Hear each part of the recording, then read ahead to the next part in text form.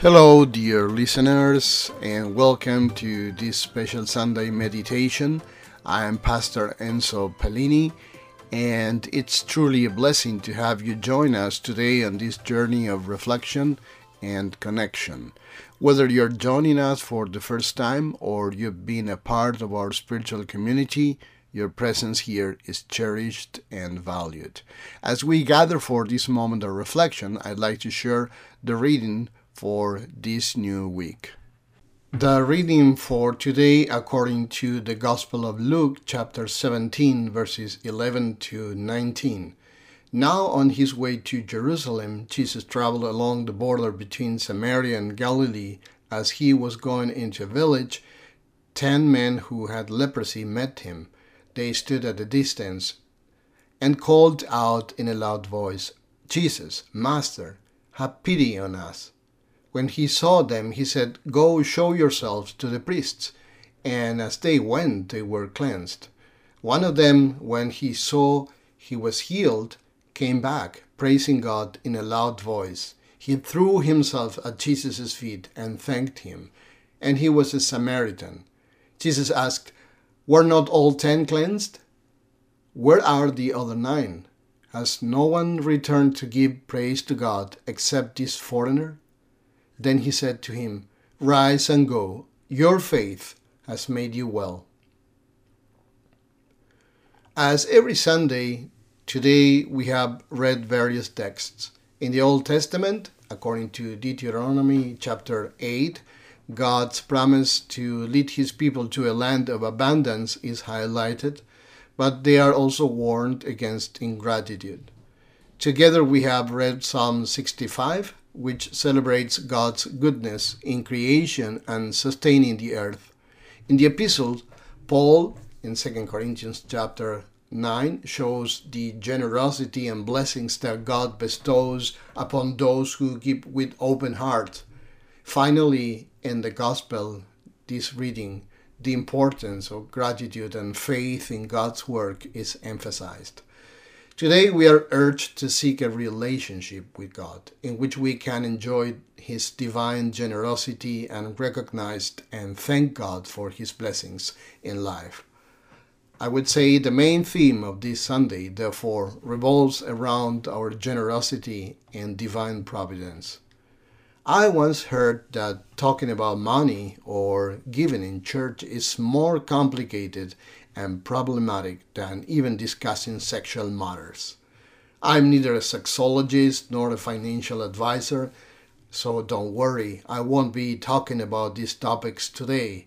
Instead, I'll talk about the act of giving, gratitude, and the blessings that come from it, interpreting the Bible in line with this theme, which is indeed my specialty. When we talk about giving, it's common for people to think, is the pastor going to talk about us having to give more money to the church? No, that's not my intention, although we may mention it briefly. What the Word of God speaks to us today goes beyond material giving. God isn't seeking our money primarily. Although money is important for our life's needs and the church's operation, without money we can't live, and the church cannot exist either. But today I won't focus on this. What God truly desires is not primarily our money, but our total surrender to Him. He longs for us to give our bodies, minds, and spirits wholeheartedly. God wants us to believe in Him in a way that He can transform our lives. That's what the Word of God is about, an opportunity in our lifetime to be transformed through genuine faith in Christ. When we have faith and conviction in our lives, we can understand why we give thanks for everything. Gratitude is a virtue that springs only from a previously thankful heart. We can't give thanks if we have no reason to do so, or if we don't feel gratitude within us. The gratitude that flows from people's hearts and is directed toward God experiences His closeness. Sometimes we are not grateful because we don't take the time to meditate, to reflect on all the things God has given us. That is the reason we have a special Sunday like today to reflect on God's blessings. And we want to celebrate Thanksgiving with a fresh perspective. I once heard of a man who wanted to sell his house. He contacted his real estate agent and said, "I'd like to place an ad in the newspaper to sell my home. I want to get rid of it as soon as possible. I'm tired of this old place." The agent inquired, "Could you please provide me with some details about your home so that I can create an appealing ad?" The man proceeded to describe his home, mentioning the number of rooms, the presence of carpeting, the beautiful shrubs in the yard, and the fruit trees in the backyard, among other features. He provided a thorough description of the house. After hearing all the details, the agent said, "Let me read back what I gathered from your descriptions, and you can let me know how it sounds." As he read the ad aloud, it described a lovely 3-bedroom home with 2 bathrooms, a lush lawn, fruit-bearing trees in the backyard, a newly renovated roof, central air conditioning, and a remodeled 2-car carport. He continued reading until the owner interrupted him. Wait a minute. Stop right there. That house is not for sale. All my life I've wished for a place like that, but I never realized I already had one until now."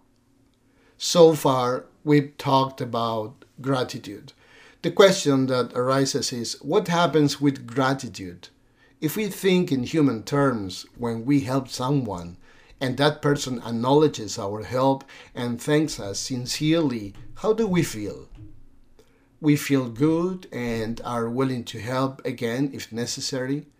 Similarly, the Almighty God, in His infinite love, who already loves us despite our flaws, is pleased when we acknowledge His goodness and desires to help us even more. This giving from God and our gratitude produce time and time again a thankful heart and a God who delights in giving, as mentioned in the psalm we read today. I once heard someone say that they can't give if they have nothing to give. This seems logical, right? But in God's logic, it doesn't work that way. We always have something to give, and not just material things. God doesn't ask us to give more than we have, but to give according to what we do have. And this is reflected in the biblical concept of tithing, for example, which was 10% of income in a society where there were no taxes like today in our society. Tithing was a fair and proportionate way to support the church and the state, the society at that time. In other words, it's a system where God calls us to give according to what we receive, and those with more can give more, while those with fewer resources can give less without affecting their finances. Some churches still practice biblical tithing, and although it's not a requirement according to the Bible, it provides a fair and proportionate parameter for offerings. Criticisms of tithing are often motivated by stinginess, not legitimate concerns about biblical exegesis. However, what God truly seeks is generosity, which can only arise from a heart convinced of its faith and recognizes that everything we have comes from God. No one is forced to give, of course, just as no one is forced to believe. Jesus always invited people to believe in Him with all the promises and blessings that entails. As we heard in today's Old Testament reading, when you have eaten and are satisfied, praise the Lord your God for the good land He has given you. Be careful not to forget the Lord your God. It's not that God is unloving, but our failure to acknowledge that everything comes from God can hinder us from experiencing everything He has prepared for us. The consequences of this forgetfulness are not related to God, but to our faithfulness to Him. In the New Testament, in today's Gospel reading, we see that only one of the 10 lepers healed returned to give thanks to the Lord. Jesus valued the willingness to give thanks even in someone outside the people of Israel. The attitude of gratitude is a virtue that only arises from a genuinely thankful heart. In today's epistle, we read, "The one who supplies seed to the sower and bread for food will also supply and increase your store of seed and will enlarge the harvest of your righteousness. You will be enriched in every way so that you can be generous on every occasion, and through us your generosity will result in thanksgiving to God." We often think about being thankful and giving to God, but we forget the rewards that God provides when we give, which also reflects our love for Him. Thanksgiving and God's blessing go hand in hand. They are part of a relationship with God. They are part of a relationship with God. It's not a quid pro quo. It's not a business deal. It's a relationship. It's a communion where through our faith we show love to God, are thankful for everything we have, and take care of God's things with the same love and care, which naturally brings more gifts and promises fulfilled by God to His children. Let us pray.